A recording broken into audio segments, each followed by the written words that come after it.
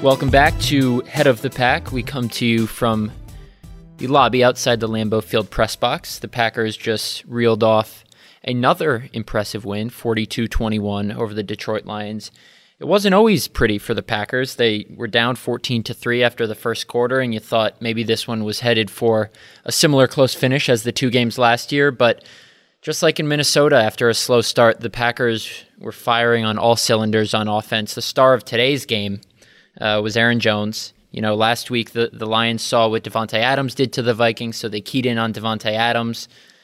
And Aaron Jones went off. 22 total touches, career-high 236 total yards, 3 touchdowns.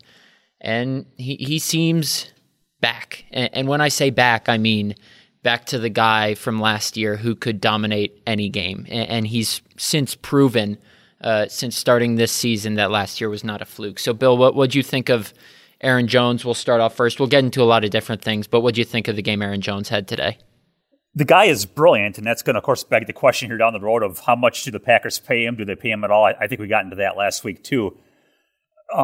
He is just a nightmare, though, where if he gets in the open field, it's funny. I'm a kind of a draft guy, and he wasn't like this great scouting combine star as far as like the 40-yard times go, but he gets in the open field, forget about it. He's gone, and he's so slippery, like that touchdown.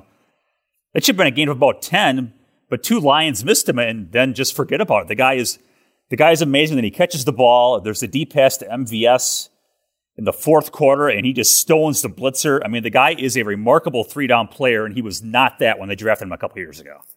Yeah, I think that's a good point, how he's improved in all facets of his game. And there were 3 plays that I'd like to pinpoint that really showcased that today. The touchdown run to start the second half. And like you said, the 2 Lions linebackers, I think they were both linebackers. Jones was probably 7 to 10 yards behind them, and they were relatively close together toward the middle of the field. And Jones didn't, try and cut it around the outside either way. He just ran straight up the middle and threw and passed them, and they couldn't catch him. That's the running part. The pass catching part, that 30-yard or whatever it was catch down the sideline that he had with a hand in his face, he came down with it. Aaron Rodgers told us after the game, he did not have any second thoughts about throwing that ball, and he called it a fantastic catch down the sideline. And then, like you said, that blitz pickup he had on the deep ball down the sideline to MVS, that's Jarrad Davis, a pretty good middle linebacker. Yep. Coming barreling down your face. It oversized, at least compared to Jones. He's stronger than you, and Jones stonewalls him. And Rodgers is able to find MVS down the sideline for a 41-yard gain.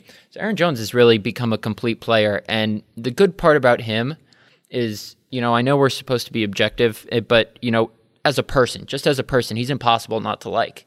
And he answers all these contract questions with a smile on his face. And he said today, he even shortchanged himself a little bit. He said, I think I'm almost to the level of Dalvin Cook and Alvin Kamara. I think he's shortchanging himself a little bit. I know he hasn't put up the consistency that they have over the last couple of years, but if this dude is going to keep doing what he did last year and he did today, he had 19 touchdowns in the regular season last year. He's on pace for 32 this year. I know, obviously, he's not going to keep that pace, but 1 touchdown in week 1, 3 in week 2. And I'm going to ask you again before we move on to our second topic. The more games he has like this, it just becomes harder to make the case that they shouldn't pay him. Do you agree? Yeah, I would say sort of in a normal circumstance, but you're going into a 2021 year where the salary cap's going to take a dive, and maybe a significant dive. They've got to re-sign Bakhtiari. They don't have a ton of cap space anyway. I don't know how you devote all these resources to Aaron Jones. I mean, what did Dalvin Cook get? He's getting, 13, 14 million a year. And I know you can structure things one way or another, but that generally has not been the Packers' way to kick the salary cap can down the road. It's going to be fascinating. To your point, though, this is all you want as your guys is you want them to progress. That's what you're looking for. And I go back to his rookie year. If you go to Pro Football Reference, you can type in a whole bunch of stuff but he had the lowest yards per target of any player going back to 1992. So he was terrible in the passing game. He was kind of a speed bump at times as a pass protector. He got hurt. Who could have seen this coming? So he is improving. So you feel like that's worth rewarding, and he's this yes sir, no sir kind of guy. He's a team player. He's everything you could ever want in a player.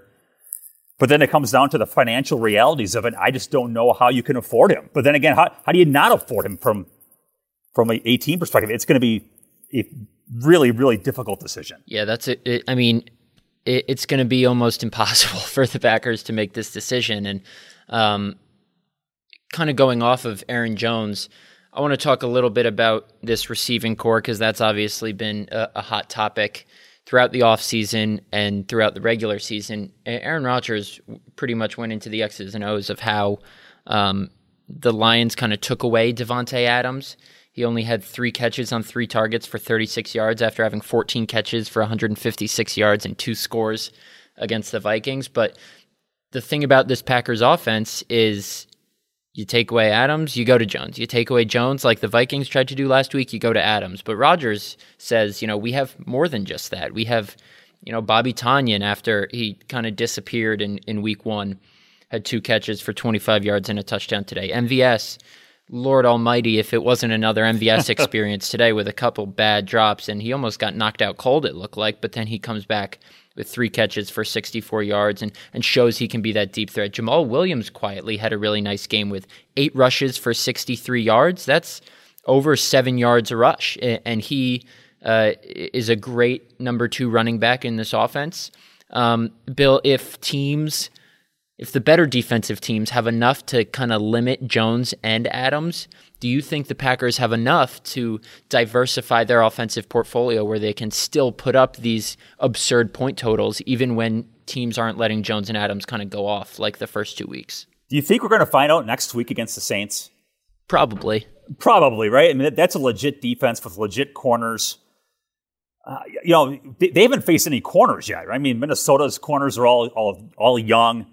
Detroit's top 2 proven veteran guys are out today. I mean, they haven't, you hate to be Debbie Downer here, but they haven't played anybody defensively. So can Allen Lazard separate against the Saints corners? Can Valdez-Scantling get behind the Saints corners? Assuming that they can maybe put one guy on Adams and have at least some success. Man, I don't know, but I know Tom Silverstein phrased it this way to Rodgers today. Is it kind of pick your poison? Maybe it is. Rodgers seems so comfortable now that, the great quarterbacks can always kind of lift everybody up. And maybe that's what we're seeing here, where Rodgers is really feeling comfortable in the scheme. And he's got kind of a total mastery of it. He knows where the ball should go. And he is able to make guys maybe play a little better than what they are. So, maybe this is a better topic for next week. Let's see what Lazard does against the Saints and stuff. I would be inclined to say they don't. But man, the way the quarterback's playing, who the heck knows? Yeah, and something that could plague this offense going forward, I know you keep track of this. I didn't keep track of it today, but the drops. And I know they've scored 85 points in their first 2 games, and I'm being a little nitpicky, but they could have easily scored 100+ if they don't have all the drops that they have. I mean, Jay Sternberger, good Lord, he had 2 really bad ones today. One of them that probably wouldn't have been a touchdown, another that would have been a clear-cut first down. MVS had a bad drop today. I think Aaron Jones, you could probably give him a drop. You might be able to give Lazard a drop. And Rodgers said today, he used the word obviously when he's pointing out that they had too many drops. And, everyone knows that. He's not, throwing guys under the bus. And then obviously last week, MVS had a couple drops. So if they shore that up and eliminate these bonehead drops, I know they haven't played a great defense yet, but when they do play the better defenses, the San Franciscos, the New Orleans, maybe even Houston, the Tampas, like these better teams that have offenses closer to what the Packers are, they're going to need to catch these balls because they'll have a lot slimmer margin for error than they do against the Lions and the Vikings. But overall, pretty good from the Packers offense. I wanted to ask you about a guy on defense who has been a hot topic since the Packers drafted him number 12 overall last year, Rashawn Gary. He looked today like everything Mike Smith has been talking him up to be. He had a sack and a half. He had the pressure on Chandon Sullivan's pick 6. If he can be like this is a pretty formidable 3-headed pass rush they have, wouldn't you say? Yeah, and this is sometimes the best defense, I wonder if your best defense isn't a really good offense like these guys have. This kind of reminds me of a bit of back in 2011 when the Packers, I think, scored the third most points in NFL history. And their defense wasn't very good, but it didn't matter because they would score a bunch of points early. They might force a turnover, and all of a sudden now they're up by 2 scores, and now you just crank your pass rush loose. And you're right. If they can, you'd say you go up by 10 points or whatever, now you can turn your pass rush loose, and good luck blocking Za'Darius Smith, Preston Smith, and Rashawn Gary. And they've got guys who can get the ball in the secondary, and it just kind of turns into an avalanche. So I think it's probably up to the offense to keep scoring, because at that point, then I don't know how you block the Smiths and Gary, because you're right, Rashawn. I mean, we saw it in training camp where it looks like, you know what, I think he's going to be a good player. You hear Mike Smith raving about him, and now you see it where, man, he is just so fast up the ball. He's got power. He's really got the whole package. And you thought, at least I did, I don't know about you, that at least to start the game today, it would be another, Packers are going to have to score on every drive because their defense was Swiss cheese to start. And, against the Saints, against maybe the Bucks, against the Texans, the 49ers, they're not going to be able to give up these touchdowns on opening drives and let these teams march down the field because, the Packers probably won't be able to score at will like they have been doing. But I thought their defense did a nice job of kind of clamping down, still a little bit of taking their foot off the gas there in garbage time, I guess you could say. But, Shannon Sullivan with the big pick 6, Rashawn Gary and Za'Darius Smith with sacks right on the goal line. I haven't been too impressed with Christian Kirksey in coverage. I know it's not Blake Martinez, but it always seems like he's making the play after the play, if that makes sense, after the Lions have gained 5, 10, 15 yards. But, right now they can afford that. And obviously there are still some things that they have to shore up. But I think that can be done, especially here's what I'll say. And I think I've had this discussion with you several times. It's incredible how a defense, seemingly with so many great individual players, Jair Alexander, Kevin King, Kenny Clark, I know he was out today, Za'Darius Smith, Preston Smith, can be at times so bad. But I think that's also your saving grace when you have those guys who can make an incredible individual play to kind of save you at times. Isn't that today's NFL, though, Matt? Where, there's the offenses are so good, the rules are slanted toward, everything is in favor of the offense. Isn't that today's NFL where you just get a couple stops, make a couple plays, whether it's forcing the punt just before halftime, whether it's the pick 6, whether it's the key sack. Isn't that today's defense where just make a few plays and let your quarterback do the rest? Don't you kind of think that's the way it is? Pretty much. And, the Packers have, I would say, the Packers have a pretty decent quarterback if you're going to put the ball in his hands. And, if you're saying, all right, rely on your offensive playmakers, Packers' offensive line is incredible. I know David Bakhtiari had the hold today, and they gave up the sack on 3rd and 20 when they're up by 10. But for an offensive line that has had so many moving pieces through the first 2 weeks, Lucas Patrick started at left guard last week, started at right guard, and played center today. Elton Jenkins goes back to left guard. Corey Linsley gets hurt, and like I said, Patrick steps in. John Runyon comes in again today. Rick Wagner starts and plays well. For all the moving pieces, they've only allowed 1 sack and 1 penalty through 2 games. Obviously, tougher tests will come, but the offensive line is really where this starts. And to give Rodgers ample time to find Jones, to find Adams, to find Lazard, to find MVS. And if, like you said, this is obviously an offensive league, and if you're saying, all right, which offenses are we counting on to win games? The best offense is going to win this game. Packers are in the top 5 in the league. In terms of which offense you're putting your money on. So they'll always have that for them. I want to get to a couple questions from our Twitter audience. We've got about 16 here in a couple minutes. So we'll start with Cecilia J. Bugface, if I'm pronouncing that right. Why can't Green Bay catch the football? That's a good question and a worthy one. Thank you for the question, Cecilia. When I covered the Raiders a couple of years ago, they had serious problems with drops, and we would ask Jack Del Rio and John Gruden all the time, how can you improve on drops? And I think the same here. They say you get on the jugs machine, you grease up the balls, you put water on the balls.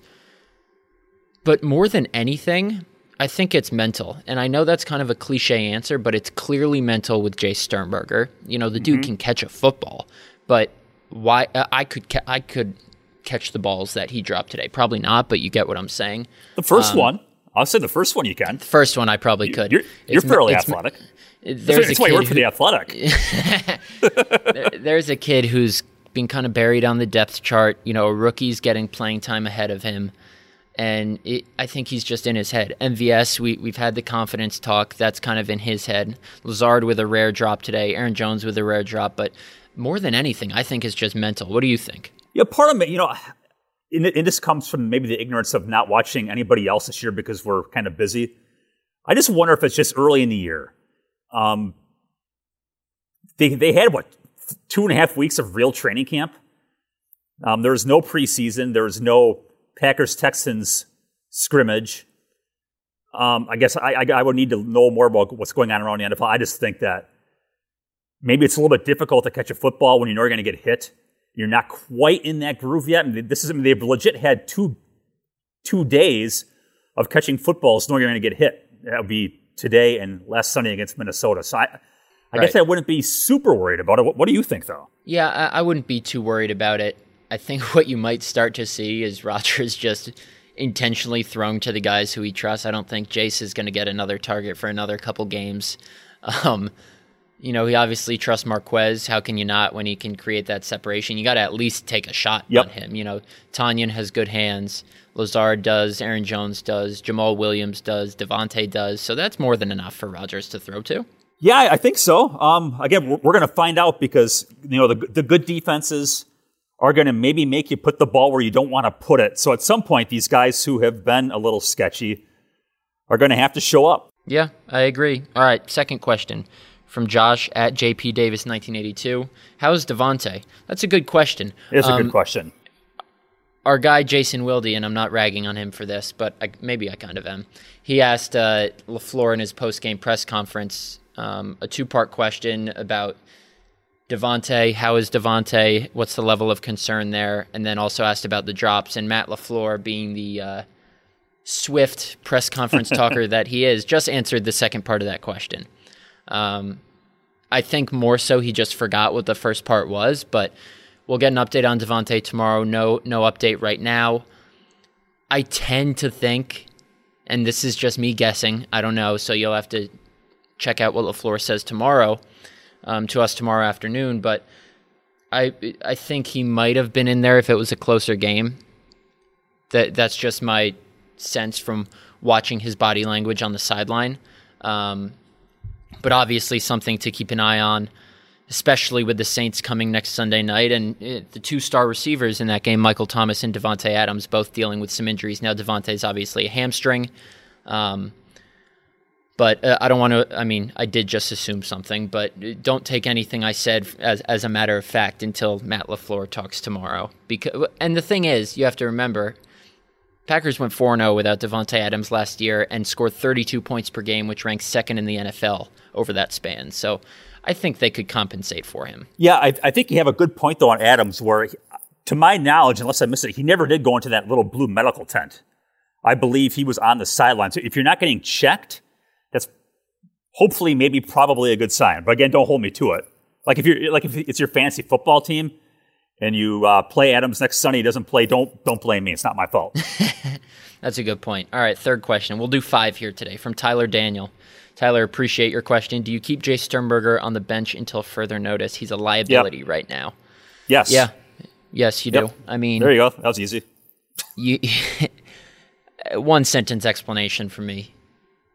He hasn't shown that you can trust him. And like Rodgers said to us after the win against the Vikings, the most important thing for a receiver is to earn a quarterback's trust. And Rodgers doesn't, and this is just me assuming, doesn't trust Sternberger, nor should he. Because he hasn't it's not like Devontae makes those drops, but you can trust Devontae. Sternberger hasn't proven that he can be a reliable pass-catching threat and then he makes those 2 drops as his first 2 chances, really, of his NFL career to kind of get in a rhythm in a game. So, yes, you can put him on the field maybe to throw a chip block here and there, but you can't trust him to catch the ball. Right, and Tanyan's going to catch the ball, so you got Tanya who can handle that part of it. And we saw DeGuara in week 1 against Minnesota handle all the other stuff, the fullback, the H-back, the movement stuff.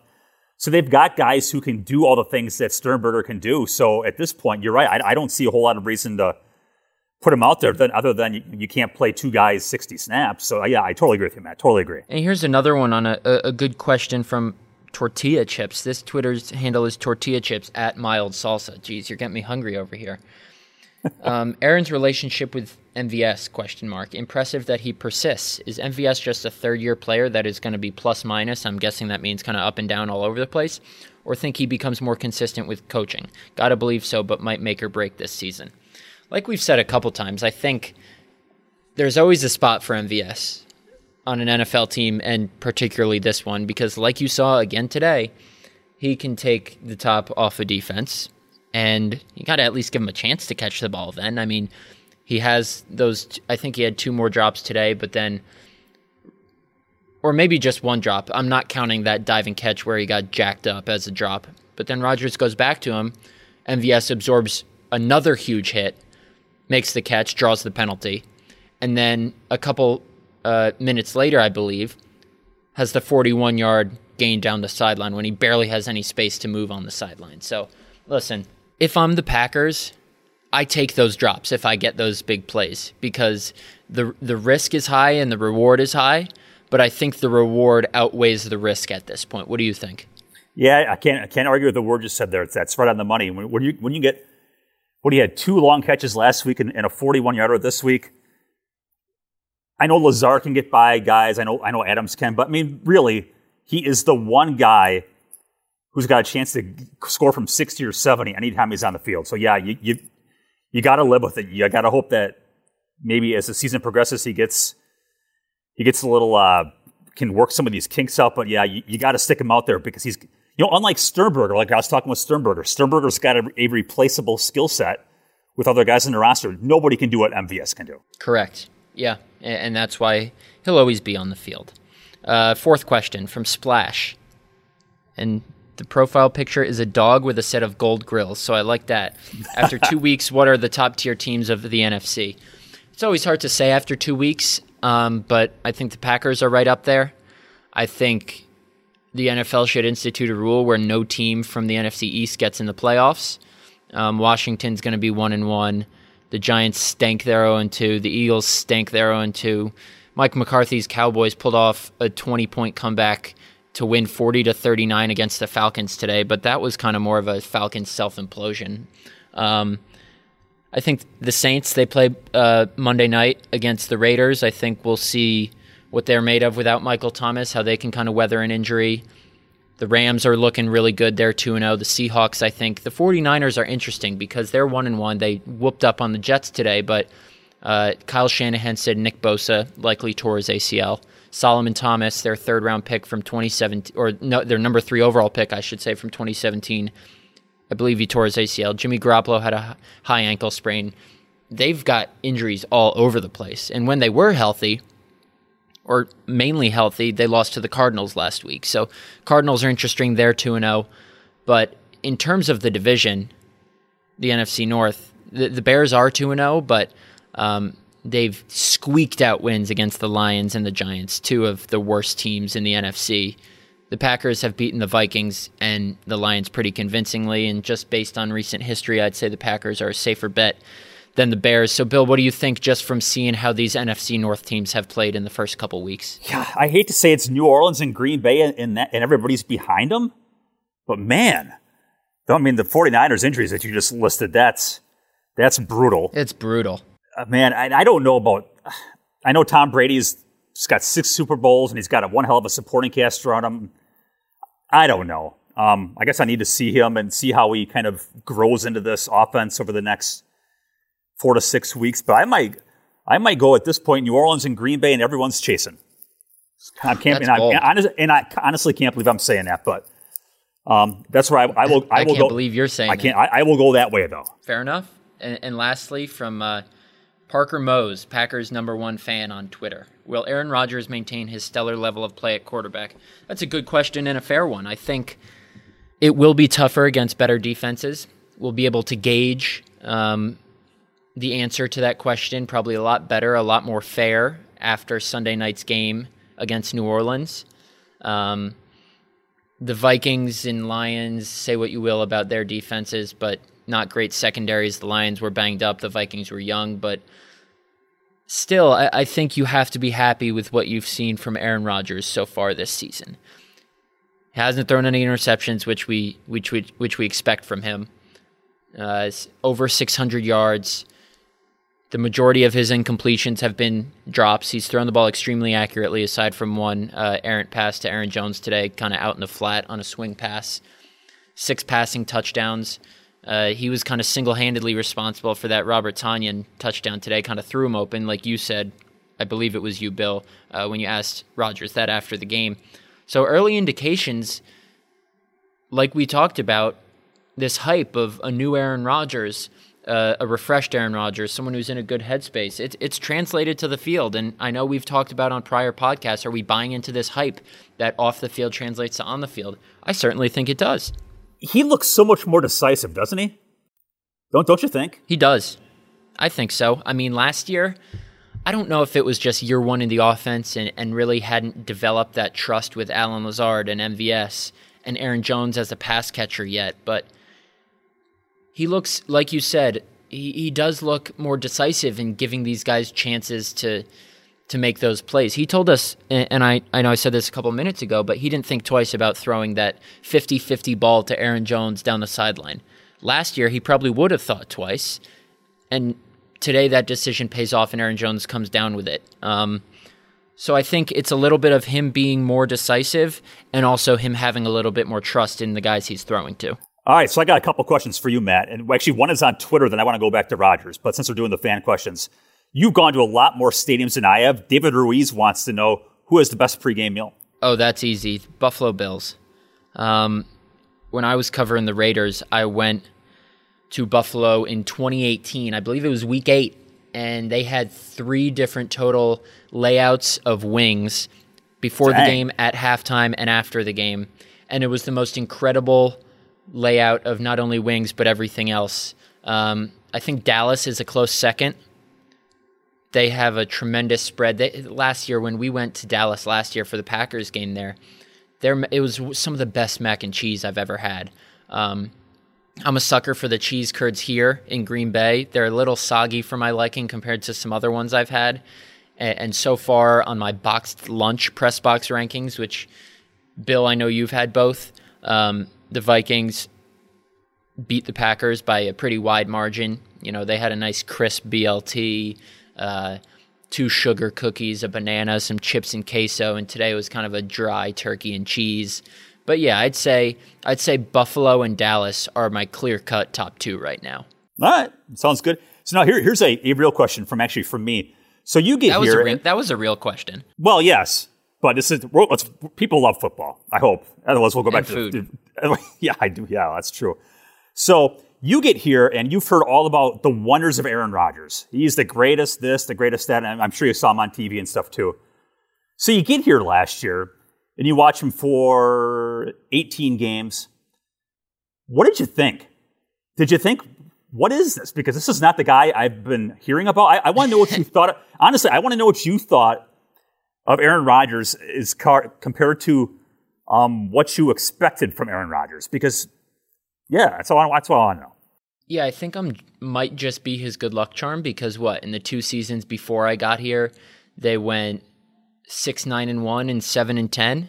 Yep. So 13-19-1, and in the 2 seasons or 1+ seasons I've been here, they're 16-4. So first of all, I would like to take all the credit for his play, and second of all, regardless of where you are in the United States covering a football team, you hear about Aaron Rodgers. He's one of the most polarizing players in the league, one of the most popular, one of the best players in the league. And I came in last July thinking, all right, here's a guy who's finally healthy. Let's see what he has in year 1 of the offense. And from an off-the-field standpoint, granted, I've only been exposed to Derek Carr, but just the answers that Rodgers gives, he's almost like a teacher of the game, even with us. Mm-hmm. And I know he talked about on his podcast with Kyle Brandt that he always tries to be thoughtful with his answers. And that certainly helps our understanding of the game, I think, breaking down the coverages the Lions were in. Even when I did the story with him last year on all his touchdown partners, he remembers plays from over a decade ago and the exact route that what's his name? Something Taylor, the tight end. Or it might have been Spencer Havner. I don't even know how to pronounce his name. There's a Ryan Taylor from North Carolina. Ryan Taylor, that was it. Yeah. Ryan Taylor, and the route he ran on a play against the Raiders in Week 4 in 2011 or 2008. Just his understanding of the game, his knowledge of the history of the game, it really informs our coverage and helps it. So I appreciate that, especially in an age when so many guys are PC. On the field, it's still amazing some of the throws he can make at age 36. He's obviously not as mobile as he once was. I think he scrambled a couple times today. It kind of looks like an old guy kind of jogging on the beach at times. But I think the Packers will take what they get inside the pocket from him and outside the pocket if they get a little slower Aaron Rodgers on the run. What I am amazed with, and I'll finish my answer on this, is the accuracy with which he's able to throw on the run. I think we saw more of it in the Minnesota game a week ago, but the 2 touchdown passes to Allen Lazard and Davante Adams, the first touchdown pass to Davante Adams in particular, his ability to contort his body and control where he throws the ball so pristinely and accurately while he's on the run with 250, 300-pound guys barreling toward him, knowing he's going to take a hit, is incredible. And I think it's something we as people who watch him every day throw a football take for granted, but that is really hard to do, and he makes it look easy. And that's something I've gained an appreciation for, is how he makes the really difficult look easy.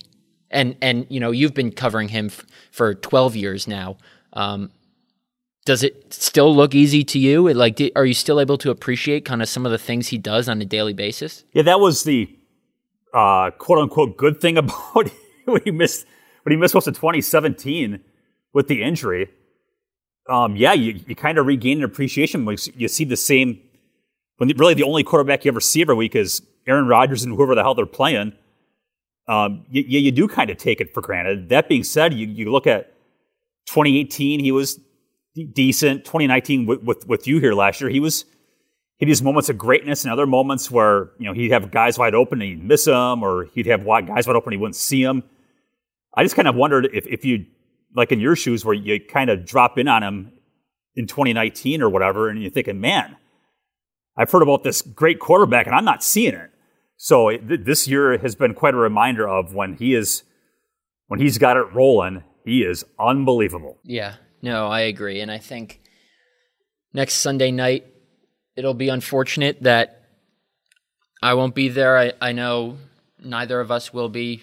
COVID has restricted some travel physically, financially this year. So we'll both be watching, I believe, from our living rooms here in Wisconsin. Other than that, we might be coming to you with an episode on Monday, an episode later in the week. Who knows? We love the feedback and the response we've gotten on the podcast so far. Keep it up. Keep sending in your questions. We'll answer them all the time. But for now, just keep up with Bill on SI. I'm on The Athletic, and the promo I've been throwing out. You can sign up for The Athletic, $1 a month, best deal in town. Maybe a little biased, but... What are you writing, Matt? When people log on, what you got for tonight? Yeah, I'm writing Aaron Jones tonight. Kind of how he made a statement today in saying that last year wasn't a fluke and I deserve my money. Today was kind of a statement game for Aaron Jones, and he's bringing it with the personality, with those gold and black Oakleys that he has. And Aaron Jones is always going to bring the flair. I'll have something tomorrow on Rashawn Gary, kind of how all the talk and all the hype in the offseason and even last season, we were wondering, is he going to show it? Are we going to see it on the field? And today we finally did. So that's a good sign for the Packers pass rush going forward. What about you? I'm going to do Aaron Jones too, so maybe I'll wait for you to publish all this copy and paste. No, I'm going to do the three. I'm going to do the 3 down stuff, where kind of comparing where he was a few years ago to this unbelievable 3-down player that he is now. It's pretty remarkable what he's become. Well, we're all on the same page with that. So Saints next Sunday night football, prime time, Aaron Rodgers versus Drew Brees. They kind of had that tiff earlier in the offseason about the anthem, but I'm sure that won't be a storyline because everyone knows how to just stick to football these days, right? Absolutely. And I say that jokingly. We shouldn't stick to football. I don't want that to be misconstrued. I think everything else going on is of more importance than football, and that should obviously be a primary storyline. Before we go, that's not all we have today. Earlier this week, I sat down with Packers superfan Nick Viall. If you don't know who he is former Bachelor, and you guys might not be into that world, that reality TV world, and know how famous he is in that realm, but he's a diehard Packer fan from Wisconsin. A lot of good knowledge on this year's team, and we basically talked everything 2020 Packers, and it was a good chat, about 40 minutes long, so tune into that. Head of the Pack listeners, we now welcome on a very special guest. It's Nick Viall. Nick, how are you? Good. Thanks for having me.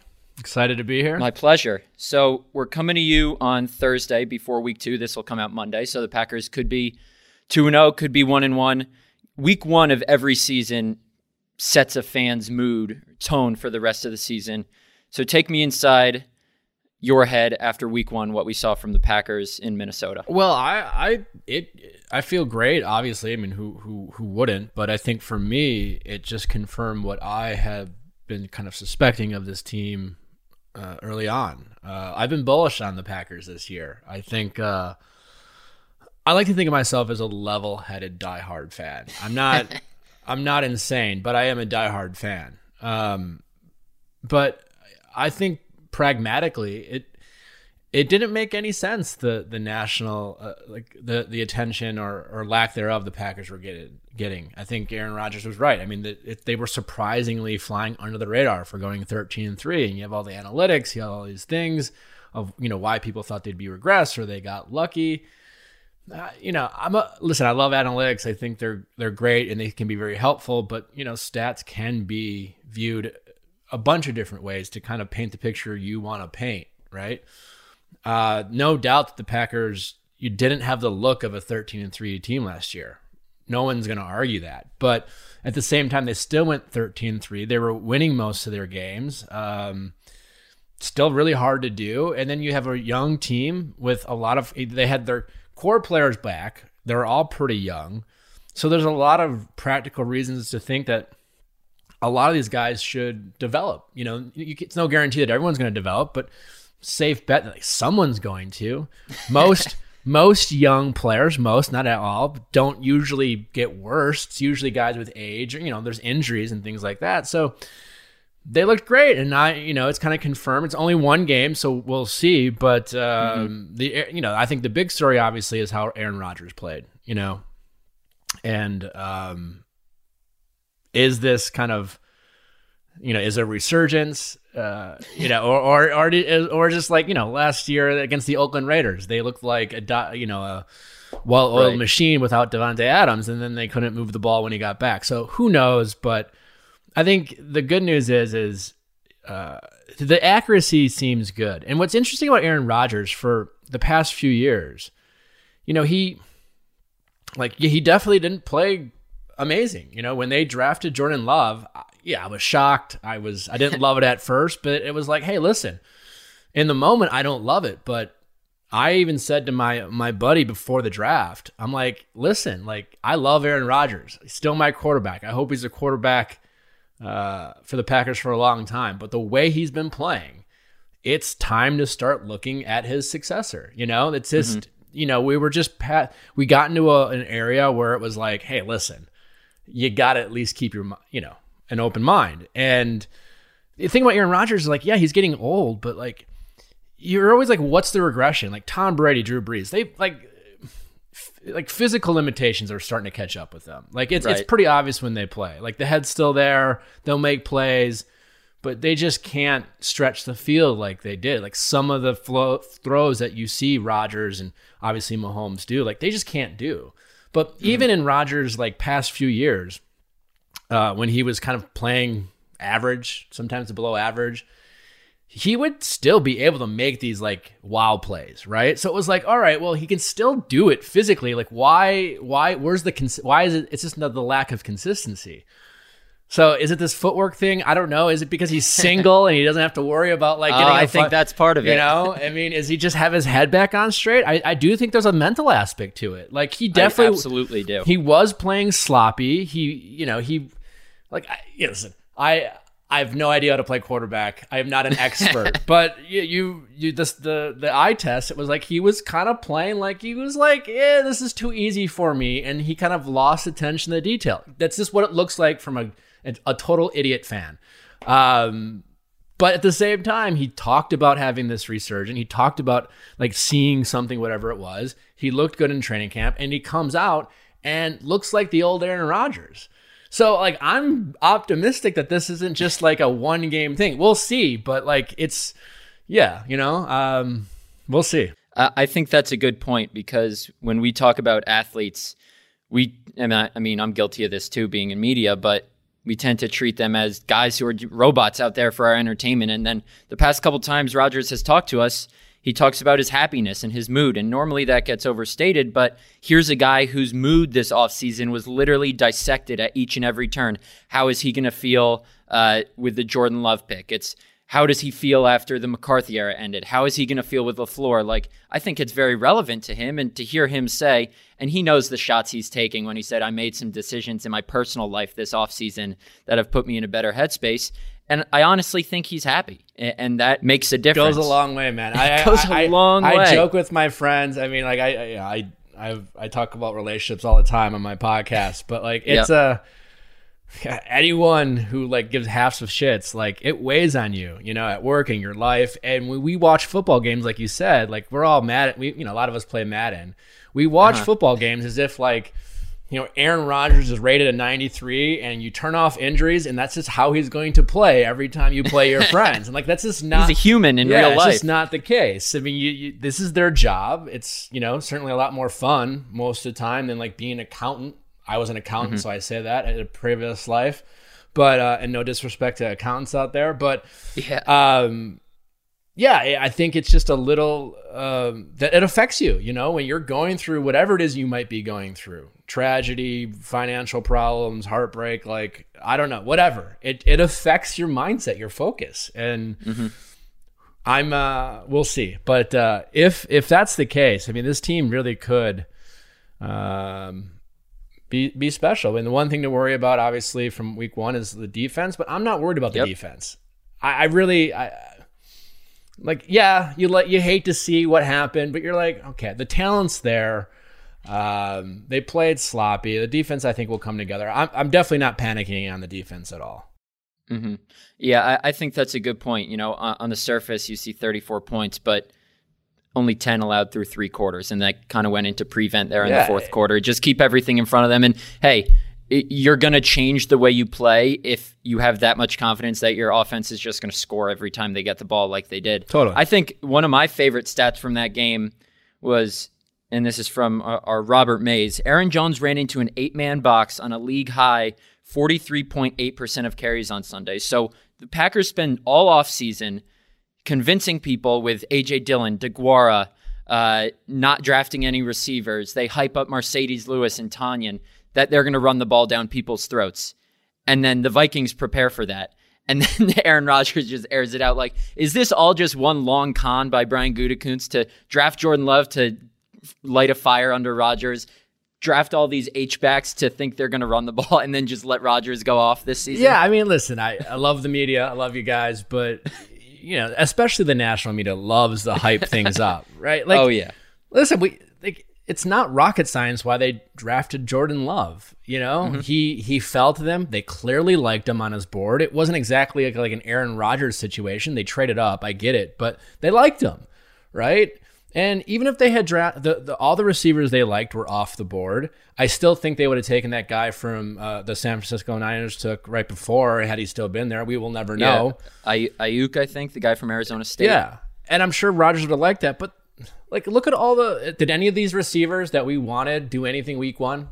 I mean, granted, it's week one and there's no offseason, but like, not drafting a receiver in the first round and drafting a quarterback isn't, my guess is most likely either way wasn't going to determine the outcome of how the Packers do this year, right? So you never know. You might hit a home run with a rookie, but listen, it's still, even if Rodgers wins the MVP this year, it doesn't have any determination whether the Love pick was a good or not. What will determine that in 3 or 4 years is how Love's playing, you know? And if he's ends up being really good, like, you can't have too many great quarterbacks. So they'll just figure out that problem.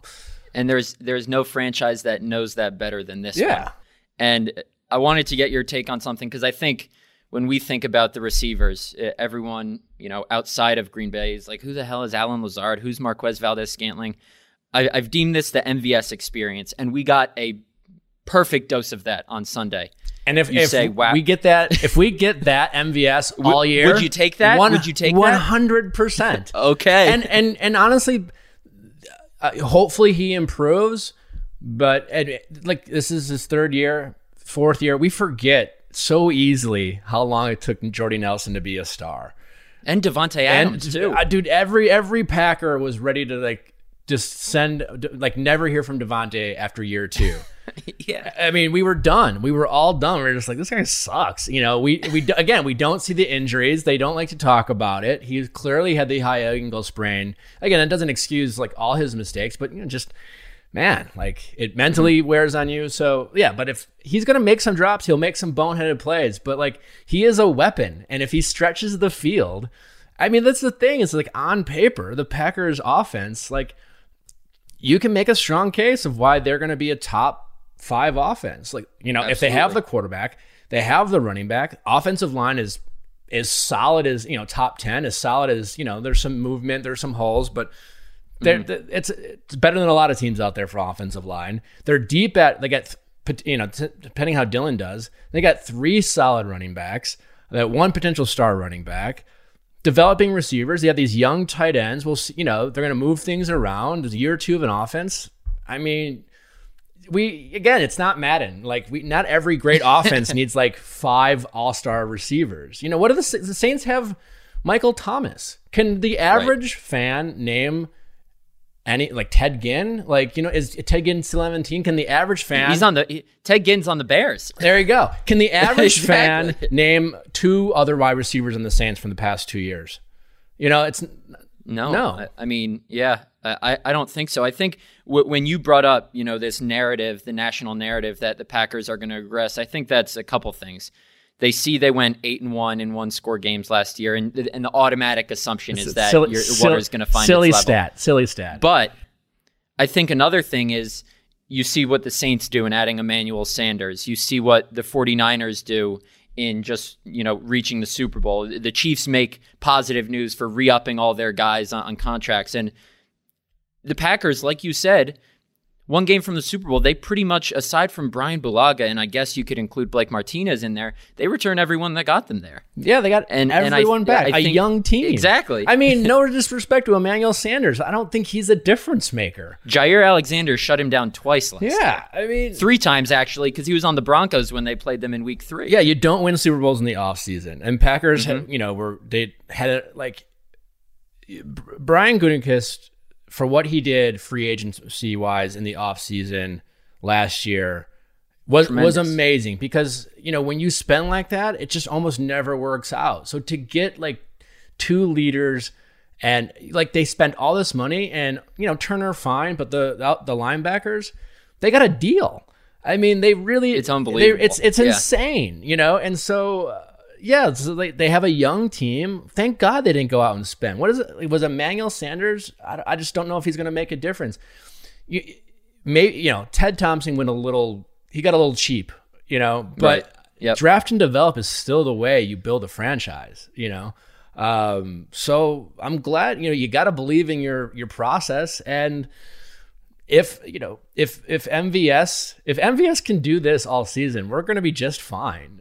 I think you're fine if he does that. And I think it's because you've watched Aaron Rodgers his whole career, and he said this to us after the game, the only thing I need from a receiver is to be able to trust him because the ball is coming your way. And Allen Lazard has clearly earned that trust. MVS, I mean, he has those 2 drops and then Rodgers goes right back to him. So he clearly has that trust. And if you have 3 receivers who Rodgers trusts, obviously Devontae being the third, I think you're fine regardless if Tanyan and Sternberger don't show out. You got Aaron Jones and even now Tyler Ervin as guys he's comfortable passing. The tight ends will work themselves out. I mean, for all we know, the lack of tight end production in game 1 might just be the fact that they didn't have cornerbacks. You know, right. Like you game plan. It's like, oh, what don't they have? They have no cornerbacks. Like you and me are out there. So like, let's just use our receivers. You know, maybe they'll change it up. And those guys are developing. And I don't know if Rodgers means, but like, you know, sometimes drops happen. But I'm guessing when he says trust, I wonder if he just means I just want a guy to be in the right spot. I don't want to throw it and have him go right and and it's an interception. So if he drops it, stuff happens. But he just wants guys to be in the right spot. It seems like we always wondered why Jeff Janis couldn't make the field because like it was like the guy's like on his own path, running wherever, right. And I know Rodgers loved Jake Kumerow, and here's the thing with Valdez-Scantling. Kumerow's not going to drop a ball, but Valdez-Scantling will have a spot on an NFL team until he hangs it up because he can beat anyone. He's the fastest guy on the team, and you have to account for that. Even if he's going to drop, you have to guard that, and that opens up space for anyone else. Yeah, and once in a while, there'll be a deep ball where he's running where he looks like the most unathletic person, doesn't know where the ball is. I mean, that deer in headlights. Yeah, that drop, it was just like, oh, God. Like, I could look more athletic than that. But hey, man, like that was if he didn't have those 2 drops. I mean, imagine what we'd be going nuts over MVS. Like for the sake of our own, it would be unhealthy. For our sake of our sanity, because like on that 3rd down crossover, there was no one like 15 feet. Who knows how? Like that's 40, 50 yards. Who knows? Maybe he scored a touchdown. The other one, another 60-yard bomb. So then he's like up for like 180 yards, 2 touchdowns. Like we would 60 to 30. We'd be going insane right now. Like, so thank God for our own sanity. He like had like a pretty good game with some bonehead mistakes. Yeah, no, I totally agree. And, coming back from practice just now, I know this will come out after the Lions game, but it doesn't look like Kenny Clark is going to play on Sunday. Just going to ask you that. Thanks for the update. Which is a little troublesome because the only way, I mean, my favorite stat from last year is that, or I think the most interesting one, the Lions and Packers played for 7,200 seconds of game time. The Packers did not lead for 1 second of that time because obviously, as you know, Crosby hits walk-off field goals in both games. I think the only way the Lions keep it close here, that they're decimated at cornerback, but they got Adrian Peterson, and we know what he does at Lambeau, Kerryon Johnson, and DeAndre Swift, the 2nd-round rookie at running back. And if you have Kingsley Keke, Dean Lowry, and Tyler Lancaster up front without Kenny Clark, Kirk Cousins and Dalvin Cook they had to pass the ball because they were down by so much, but you saw what they were able to do when Kenny Clark went out. So how much does that concern you if Kenny's out for an extended period of time? Because teams know that they can just run all over this team, even when he's in there. Yeah, I mean, listen, it sucks. It's still early on. Thank God we have the Lions this week. I understand. Yeah. That is an incredible stat, but I don't know. I'm pretty sure I heard this somewhere, and it makes a lot of sense. Like, you can cover up for an injury for a game or 2, right? Mm-hmm. It's like losing a Kenny Clark for a season. Like, you just eventually it catches up with you. I think they can definitely game plan and scheme and get a win. And they can, they survived Devontae Adams 4-0 last year. Like, there's as great as Kenny Clark is, like, they have a lot of other great players on the field. Like, you can stop the run. I mean, good for Adrian Peterson for still doing what he's doing, but like, I'm not like terrified of the guy. He doesn't scare you anymore. Yeah. I mean, like, listen, he could still get 200 yards and we can still win. Right. I'd like to see the defense step up. I'd like for them to face the challenge of the kind of getting some criticism week 1. It sounds like Detroit has. You know what worries me more? All this talk about, oh man, Minnesota had no corners, and Detroit, they're like all beat up. It's like there's always these games where like the other opponent's decimated, right? And cornerback. Yep. And then they just get and Rodgers goes like 0 for 18 and we can't move the ball. And it's like, who the fuck, who's covering these guys, I was like against the Chargers last year when, they go out to LA. I mean, California was their kryptonite last year. I was at that game. They go out to LA and the Chargers I think the Chargers were 3-5. The Packers were 7-1 going into that one. And they just stomped all over them. So you just never know. Yeah, the way some of these games go. You never know. But I wonder, and my hope, and we'll see after Sunday. I think the biggest difference, whether they go, I don't think they'll go 13-3. I think they'll go 11-5, 12-4. But I think they're going to be a much better team, and hopefully it's the consistency that we lacked last year. It's the self-implosion, the mental mistakes, false starts, delay of games, players missing assignments, knowing how to finish out an opponent. I mean, yeah, like they still finished out, like the offense certainly finished out Minnesota. It wasn't never that close. They lingered. No, it was never close, and every time Minnesota would score, the Packers would just be like, whatever. We'll get another one. We'll get another touchdown. So, I just, I'd like to see this team like beat the team, like really beat the teams that they should beat. And I think if this team is any good and worth like a chance at winning the Super Bowl, I suspect a similar domination to what we saw at Minnesota. Regardless of not having Kenny Clark, they can scheme it. Kenny Clark is great, but he is one guy, Yep. And if they can't stop the run without, if their only chance to stop the run is Kenny Clark, then we got bigger problems. I think it's important to win this one because after that you got at New Orleans on Sunday night, even though they're not going to have Michael Thomas. Then Atlanta at home, and we know what Atlanta has done to this team in the past. Then at Tampa, at Houston, versus Minnesota, at San Francisco. So starting off 2-0 would probably be beneficial before that stretch. Yeah, we'll see. It's always one of those things too. Let's see how the season shakes out. The preseason power rankings. Like we have no idea. There's going to be a team. Packers were at 18, I think. Yeah, in one of them. No one thought the Niners, even after week one, we're going to be the team that they were. So there's going to be a team that's much better than we anticipate. There's going to be a handful of those teams that are like, this team sucks. So we don't know yet. And we got I'm really excited to play New Orleans without a crowd. Like that's huge. Rodgers' perfect situation is in a dome without a crowd. Yep. He talked a lot about this in his early career of, there's just no conditions. Again, it's like using a Madden reference again. Like you draft a team and you turn off weather and you turn off injury because you're like, well, I don't want like some random computer glitch to affect how good I am at pressing buttons, right? So like, weather affects it, the wind. There's no wind, there's nothing, there's no crowd noise. So like Rodgers can just be Rodgers, and that's a huge break for the Packers. Obviously, Michael Thomas. So we'll see. The Saints are the Saints, but, and I'll worry about Tampa Bay when they start winning a game. They didn't look anything special. No, they didn't. I wanted to touch on something that has become a big talking point around Green Bay. It's kind of more big picture. They get the Kenny Clark extension out of the way, but you got 4 pretty important players who are set to hit free agency next year, and I'll rank them in order of what I think the priorities should be. David Bakhtiari. It's tough after that, but I think I'll go with Aaron Jones next, maybe, then Corey Linsley, then Kevin King. I almost want to flip-flop Kevin King and put him second, but they're not going to be able to get all 4 of those guys in. I think what has at least come out from reports is that they're actively trying to get Bakhtiari and Jones extended, but they drafted the kid from Oregon who started 50 games at center, Jake Hansen. They have Lucas Patrick, so I don't think they're going to re-sign Linsley, as valuable as he's been. And then Kevin King, if he plays well this season like he did last year and stays healthy again, I think they could give it some consideration. But I really think, Jones, whether or not they should pay a running back, and then obviously Bakhtiari. I think Jones and Bakhtiari ultimately are the only 2 they extend out of those 5. I think it's a good bet that it's the only 2. I mean, I think the only one the only one that is like you just have to do is Bakhtiari, right? Yeah. And you can make an argument why they move on from any of the other 3. Like, I love Aaron Jones. He's exciting. He's fun to watch. It's just his game is just like, you're so thankful to have a dynamic running back. It's just the Packer fans are just not used to having a player like Aaron Jones. Yep.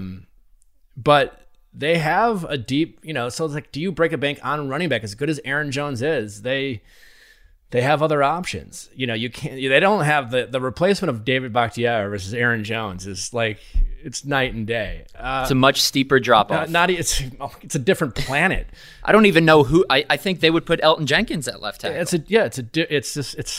It's not even a conversation. I mean, you don't want to consider for that. our sake. I hope Bakhtiari gives us a bit of a discount because he truly could ask for what he can ask for whatever he wants. Yep. Kevin King, it's like, yeah, there's the injuries there. I think they let him play, and then I think they try to get a hometown discount.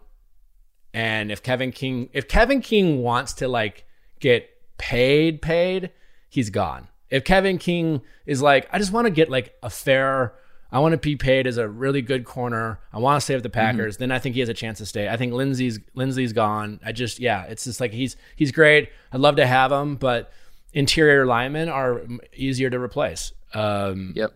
And I think that covers it. But yeah, they're already tight against the cap. But who knows? I mean, the cap makes no sense to me. You always, especially if it goes down. We don't know what the cap. Yeah, New Orleans Saints. Everyone's like, oh, Minnesota, New Orleans. Like, oh, these guys are in cap trouble, and who are like just keep signing people and adding players. The LA Rams. I mean, like what are they? The Chiefs. The Chiefs. I mean, I don't know, Ivan, but you always hear like the Rams are just constantly. Every player is making like $40 million, or I mean, I'm exaggerating, but it seems like every one of their positions are like. I'd be curious what that stat is, but between like the top 5 salaries at each position, I feel like the Rams have a player on that team quarter. Well, yeah, I think Goff, Donald, and Jalen Ramsey all, and then you have to consider in 2 years. I mean, you have 2 guys in Devontae Adams and Jair Alexander who will hit free agency in 2022, who you absolutely have to extend. Yeah. We'll see what the cap looks like. I mean, I saw something where Colin Cowherd wrote like the NFL's working on a $1 billion contract with every network. I mean, they just, so maybe everyone's just it's absurd amount of everyone's money just like, listen, guys, there's money to be had. Maybe it's funny because the Packers, like, they're not one of the owners, right? And I don't know how that works with the signing the salary cap, but I feel like Mark Murphy has less of a say than say Jerry Jones in terms of like what they're willing to agree to pay players. It's Bob from Sheboygan who's in those meetings with Jerry Jones. So Jerry's just like, just give him what he wants. Like I'll just up the budget, Yeah. Mark's never really sure. He's just like, hey guys, what are we spending? Yeah.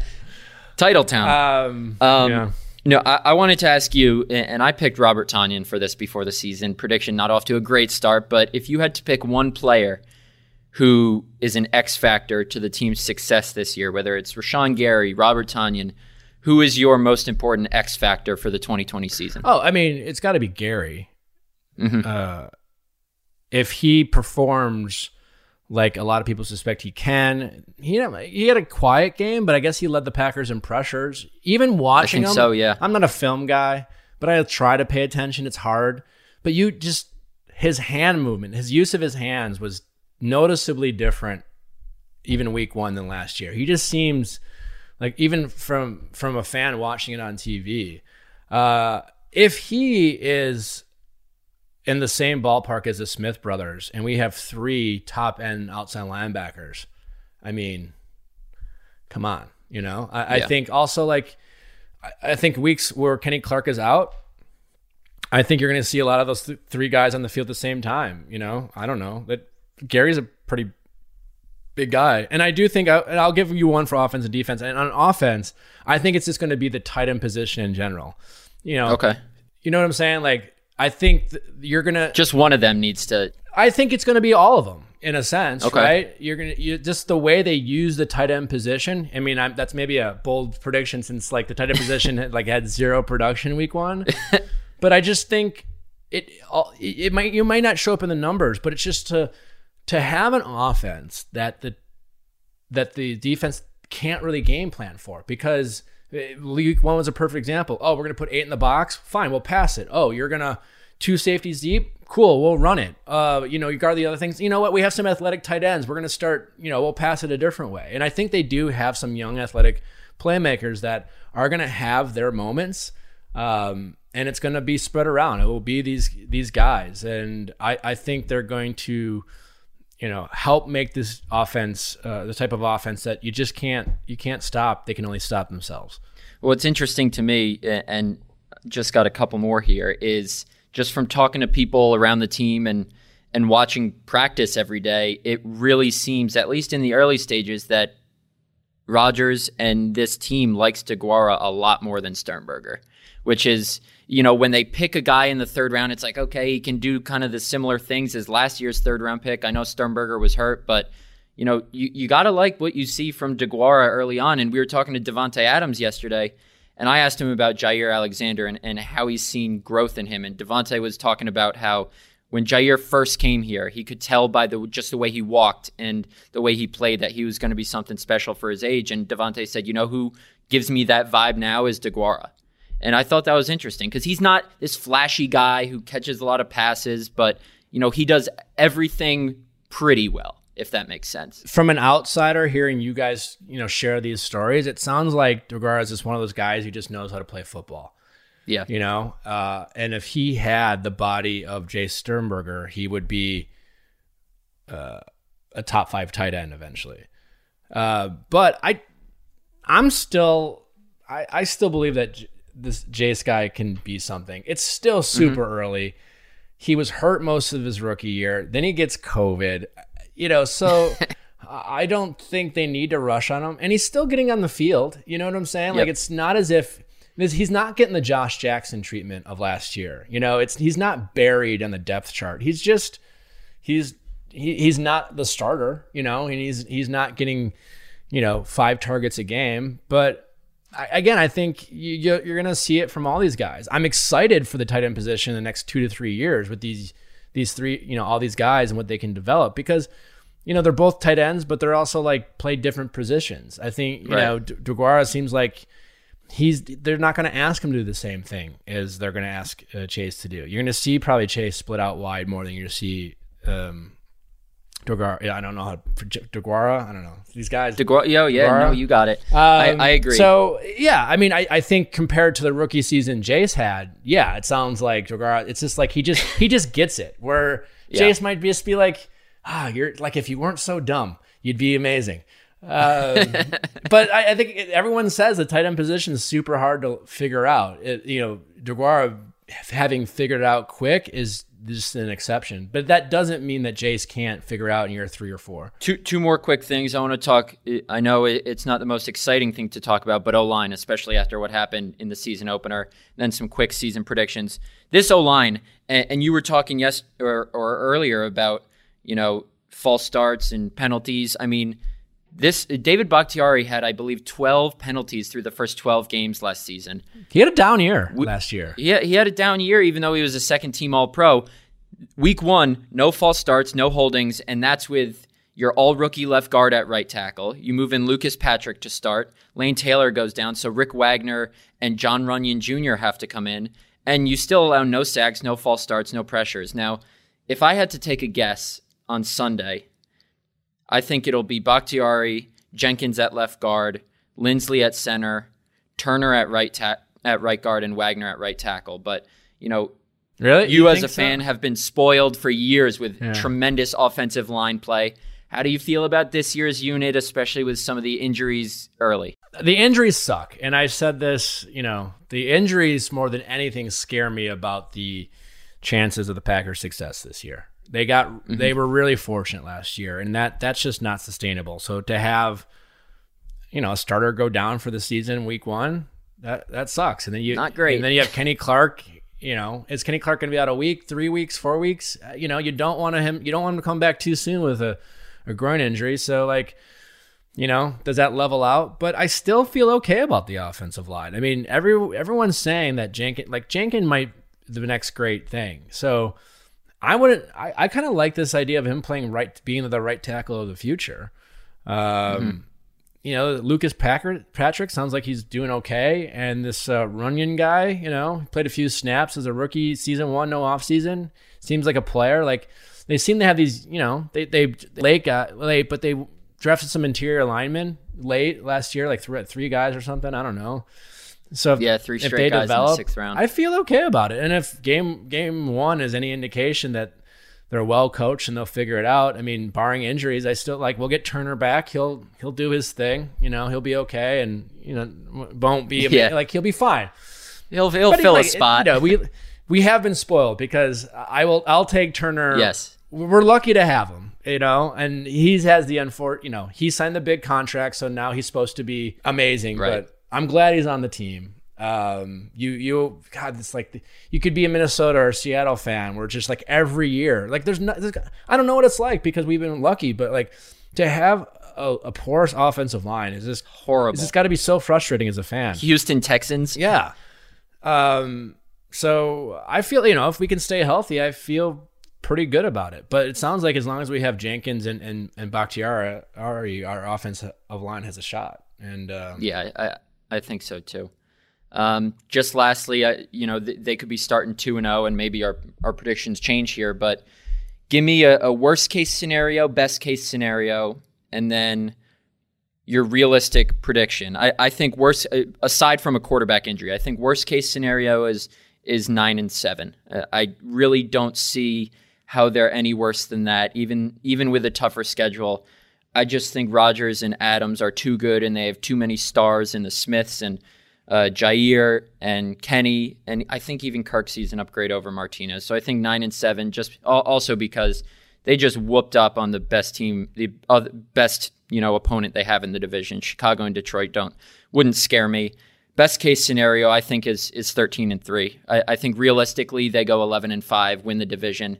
I don't see any reason they can't get back to the NFC Championship game or even further. Yeah, I mean, I'm in line with you, barring, I think if they go 9-7, I think it's because they were unlucky with injuries. Minus the quarterback position, because that changes everything. But I will say, knock on wood, if it were to happen, I feel like we have a team better positioned to survive a Rodgers injury, especially if it's a few games. Tim Boyle has looked really good. I was just out at practice now. Even today, he made some throws. Like, I think Tim Boyle could potentially put you in position to win in NFL football. And I feel like I think Matt LaFleur is I liked Mike McCarthy. We were thankful to have him. I hope he does well in Dallas. That being said, I think Matt LaFleur is a better coach for a backup quarterback, right? I think Mike McCarthy just was spoiled with Aaron Rodgers so long. As much as he was good at developing quarterbacks, his game plan, the way he called a game, he's like, I need a great quarterback to play the game I want to play. And I think, look at, Matt LaFleur comes from the, what's his in San Francisco, or McVay, Shanahan, and those guys. I feel like they're more like, we need a good quarterback, and we'll figure it out. They'll run the ball more. They have a better running game. So knock on wood, I hope doesn't happen, but I do think they are better positioned with you guys saying how Tim Boyle looks. But best case scenario, I think they win the Super Bowl. I mean, listen, the Chiefs right now in Baltimore, they look scary good, but the difference between expectations of the Chiefs and Baltimore versus the Packers after week 1 is that we're all considering last year. But if Rodgers, and this is still a big if, but if Rodgers is all of a sudden 2014 Rodgers, or 2000, closer to 2014, 2011 than he has, then this is a entirely different conversation. The NFL's in trouble if Rodgers keeps playing like he did against the Vikings. And now we have that plus an Aaron Jones and these three-headed monsters at running back, and like you got good corners, you got a good pass rush. I mean, they have the players in every position you need to win a Super Bowl. And so, you're going to have to get a little lucky. Injuries, pull out a few games, see what happens, and hope the ball bounces your way. But I definitely think it's not crazy to think they win the Super Bowl. I don't think it's crazy at all. Well, hey, Nick, can't thank you enough for coming on. Obviously, he's got a way more successful podcast than this one, so you guys check that out. Always good to talk Packers with you, Nick. Really appreciate it. Anytime, man. I love talking football. All right, thanks for having me.